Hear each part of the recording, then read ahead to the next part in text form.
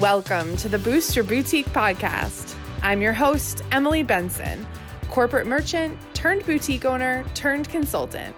I want you to start, grow, and scale your boutique business right here with me.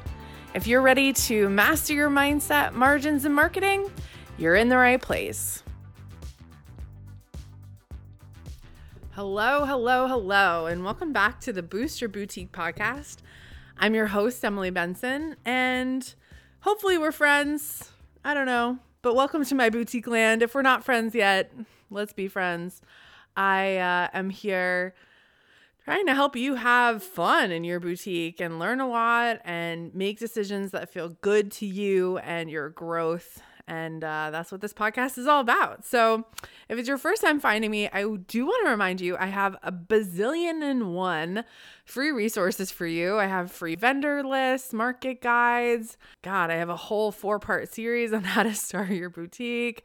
I mean, I just give it all away at a certain point. So check down in the show notes of this podcast, whatever app you're using should have some show notes down at the bottom with links to all my stuff, my YouTube, Facebook. So I just want to make sure you know how much I have, because a lot of people are finding me through the podcast, which is awesome. And I'm so grateful for podcasting and for Apple and Spotify and all these cool platforms. And there's even more to be found. So I just want to make sure you're aware right here at the top of the podcast. This episode, I'm excited because I see this question a lot. I think there's like a pretty standard answer to it. So I just figured I'd do a podcast about it because why not? It's easier for me to just explain it all via my voice. So this question that always gets asked in Facebook groups, I see it a bazillion times, is about pop-ups. So how do I do a pop-up? How do I, find a pop-up? What does it even entail? What is a pop-up? How do we do this? So if you're in the mobile boutique space and you have read my book, you will know that our life is based on pop-ups because we're basically moving our store around to pop up in different locations. That's the beauty of having a mobile boutique. The other opportunity you have if you don't have a mobile boutique is with your online store, or honestly, even your brick and mortar. When I had a brick and mortar, I did some events and, what we would call pop-ups, even though I had a brick and mortar, because it got me more exposure. I really used it for marketing, and sometimes I didn't make any money, but I didn't care. It was like getting out in the community, getting my name out there, just getting that brand recognition, I think is really important. And I think with pop-ups, there is this great opportunity to see it as a marketing tool. Yes, can you make money? Absolutely. But I also think there are so many benefits to, number one, getting out of your house, because a lot of you guys that want to do pop-ups are running an e-commerce business out of your house, an online boutique from the basement or your guest room or whatever. And, it can be a lonely road. Trust me. I mean, I was a solopreneur for a long time, and I kind of still am. Well, now I have a team. It can get pretty lonely. And I think being able to do a pop-up is a nice way to just get out of your house, meet some people, have them interact with you, your brand, your clothing, whatever your products are, and really get some feedback. I think that so much of the time we're just in our own little bubbles, and I really see pop-ups as a great way to get out of that bubble, really. So let's talk about the nitty-gritty of, what a pop-up is, how to find one, and what you'll really need to have a good setup. First of all, I would consider a pop-up anywhere where you don't exist all the time. So this might be at a salon, at a spa, at a coffee shop, at a beer garden. You might find something like a vendor fair or a girls shopping night out, or even a flea market, farmer's market. You really do have to look for these things. I absolutely would try to see if there was ones for you to attend before you even open or before you even consider doing this, and just go and walk around and see if there is your ideal customer hanging out at these places. Most of the time, even if you can just go and set up, you're going to be in a good place. I never expect a pop-up to make me a ton of money, but I do expect it to be great exposure. I do expect to at least get out of the house and practice doing this. So out of, 3 out of every 5 pop-ups, you might make money. Some of them you might not. But the first thing to do is research events in your area. So I would check with the local Chamber of Commerce. I would look on Facebook events. Sometimes even like states have websites or counties have websites where they list events. Bigger events, I've been asked a lot about like state fairs and really big events like that. I don't always think those are the best places.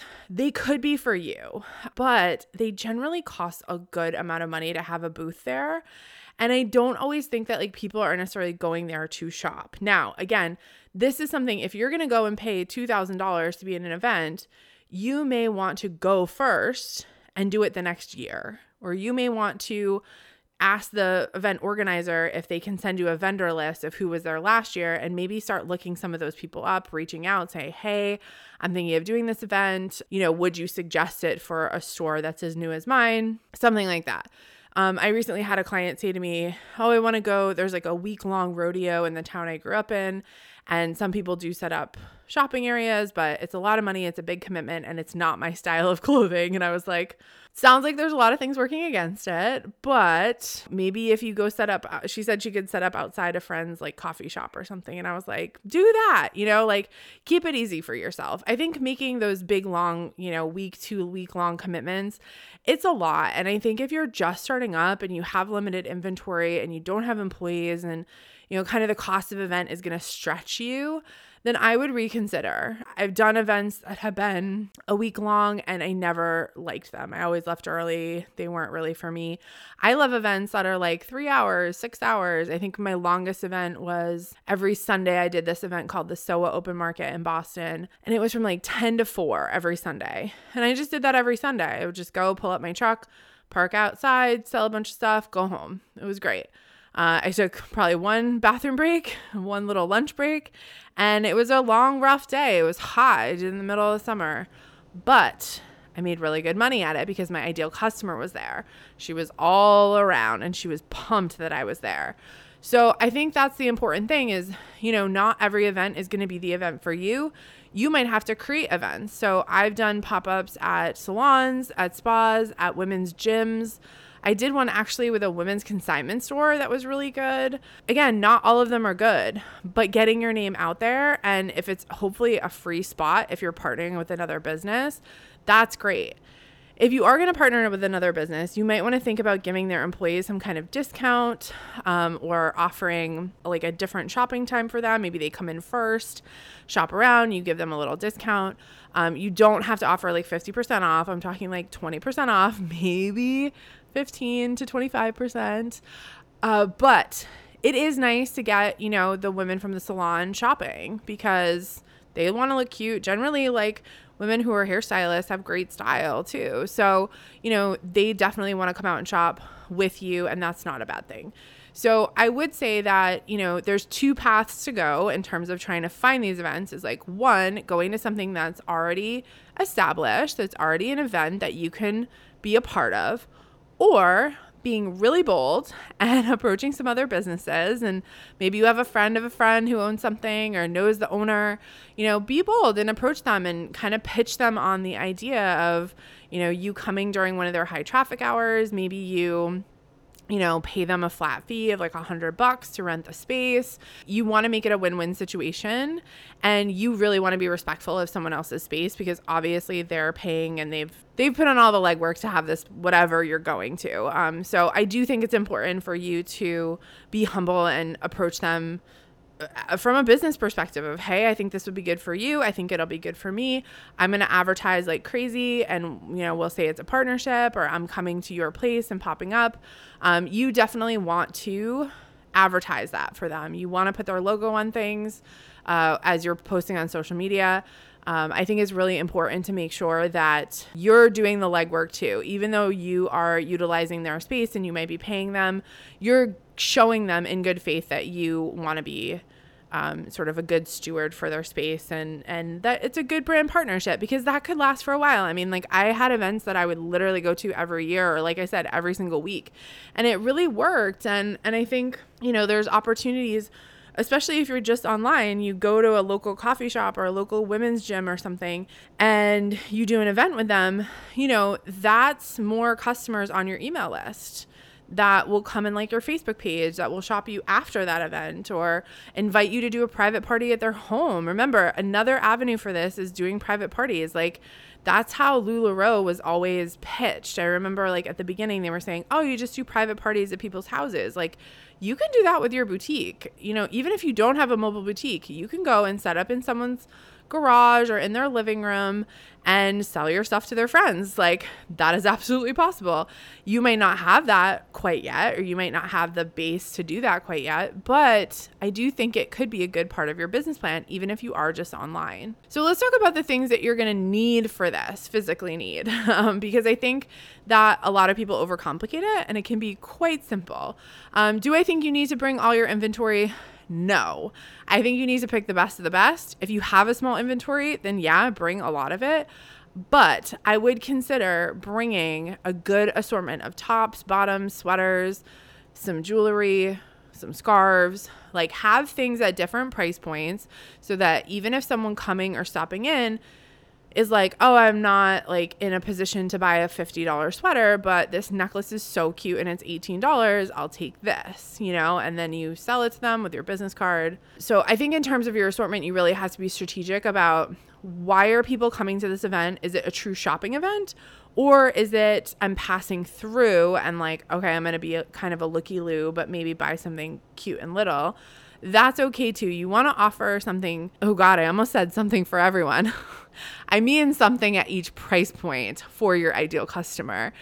Because here's the other thing is even when I would do private parties, I swear to you, there would be women who would be like, I knew I was going to come just because I wanted to see what this thing was, but I didn't, you know, I'm not going to buy anything. And I was like, I don't care, like whatever. And they would always just buy like a scarf or a little like makeup pouch or something like under $20 because they love the experience so much that they were like, oh, I need like almost like a gift shop gift, you know, to like bring home. It always cracked me up when women were like, I'm not going to buy anything. And I was like, okay, like I don't care. It's fine. Women are so funny. So anyway, I think it's important to kind of cover your price point, make sure it's manageable for you. If you don't have help, remember, you're going to have to be moving and lugging and, storing all this stuff. I would say with inventory, you might want to get either some plastic bins from like a Target or a Walmart, or grab some big like IKEA type bags. I know that probably someone has knocked off those IKEA bags, but essentially they're just really massive like vinyl bags that have really good long straps on them so the clothes don't get crushed. But I would keep your clothes on hangers, put them in a bag, put them in a bin, and then you can just set up racks and hang your stuff up. I would say like 1 to 2 racks and a table is completely sufficient. I don't think you need like 18 racks. Remember, this is a pop-up, so people are going to want to look for like 5 minutes, make a purchase, and probably dip out. So they're not coming into a store making a huge commitment. I don't think you need a ton of stuff. So I would say like 2 racks and a table with a nice tablecloth. Try to get a tablecloth where you can put your signage on it. So this was always one of my like big things. And I guess either I didn't know it existed or it didn't exist when I was doing it, but I would always try to like tape a banner like onto my tablecloth, and it was just like a mess. Like it never worked. So if you could get a printed tablecloth, like that would totally beat the system where you have your logo, you have your website, all your information kind of on the front of the tablecloth. And then you don't have to worry about like hanging signs. I was always like messing around with duct tape, which was so stupid. And looking back, like, I don't know. Hindsight's 2020, right? But I think a printed tablecloth would be super cute where you could set up some jewelry, set up some scarves, absolutely have an email list on a clipboard out on your table so people can sign up. You can have your little cash register there.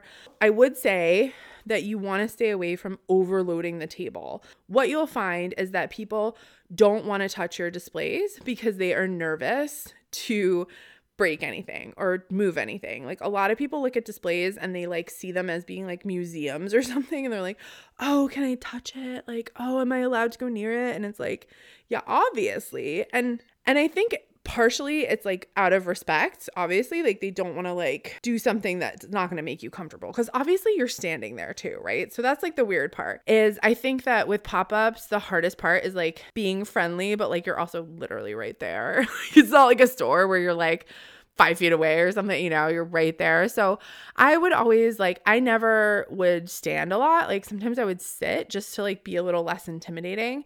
Now I do think you do want to stand up when someone comes closer, just say, hey, let me know if you have any questions. I do think I've been to booths where people seem like they literally don't care and they don't even want to interact with me. And I think there's a middle ground to that where I do want to talk to you. I do want to get to know you and maybe ask you a question. So at least let me know that you're friendly. But I've been to so many of these vendor things where literally the person just looks so unhappy and so miserable, sitting in the corner.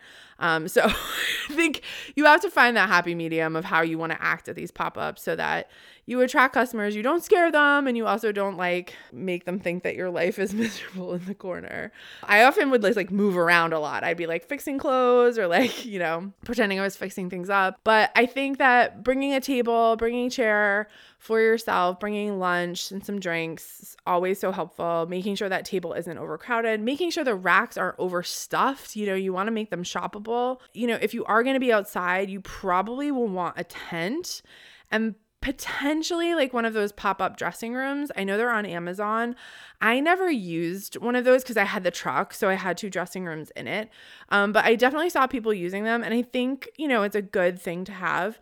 I will also say you need mirrors. Mirrors are such a pain in the butt to travel with, but having a full-length mirror and then having a close-up jewelry mirror on your table is crucial to allowing people to see how things fit on them. Even if I couldn't get the full-length mirror to stand up on its own, I would literally hold it for people and be like, oh my God, it's so cute. And I would be just the moving mirror, from Beauty and the Beast or something. But you definitely need a mirror. The last thing that's really most important is having a way for people to pay. So if you use Shopify or Square, make sure you get their reader. You can download the app. I was using a payment reader in 2011. That was super old school, and I don't even know if it exists anymore, but it had the swipe machine on it. I could type in numbers if I needed to, but it was all operated on my phone on a cell network. I mean, sometimes I would be on Wi-Fi if I had if I didn't have good cell service, but generally it was all processed through my cell service. And then I would bring cash, depending on your price points. I always had about $200 in small bills. I remember oftentimes people would come straight from the ATM. They'd come to the event, they'd go to the ATM, grab $100, $200. And so they always had 20s. So I always made sure to have ones, 5s, 10s. Having small bills is really important because that's what the ATMs dispense is 20s. I don't think over $200 you necessarily need.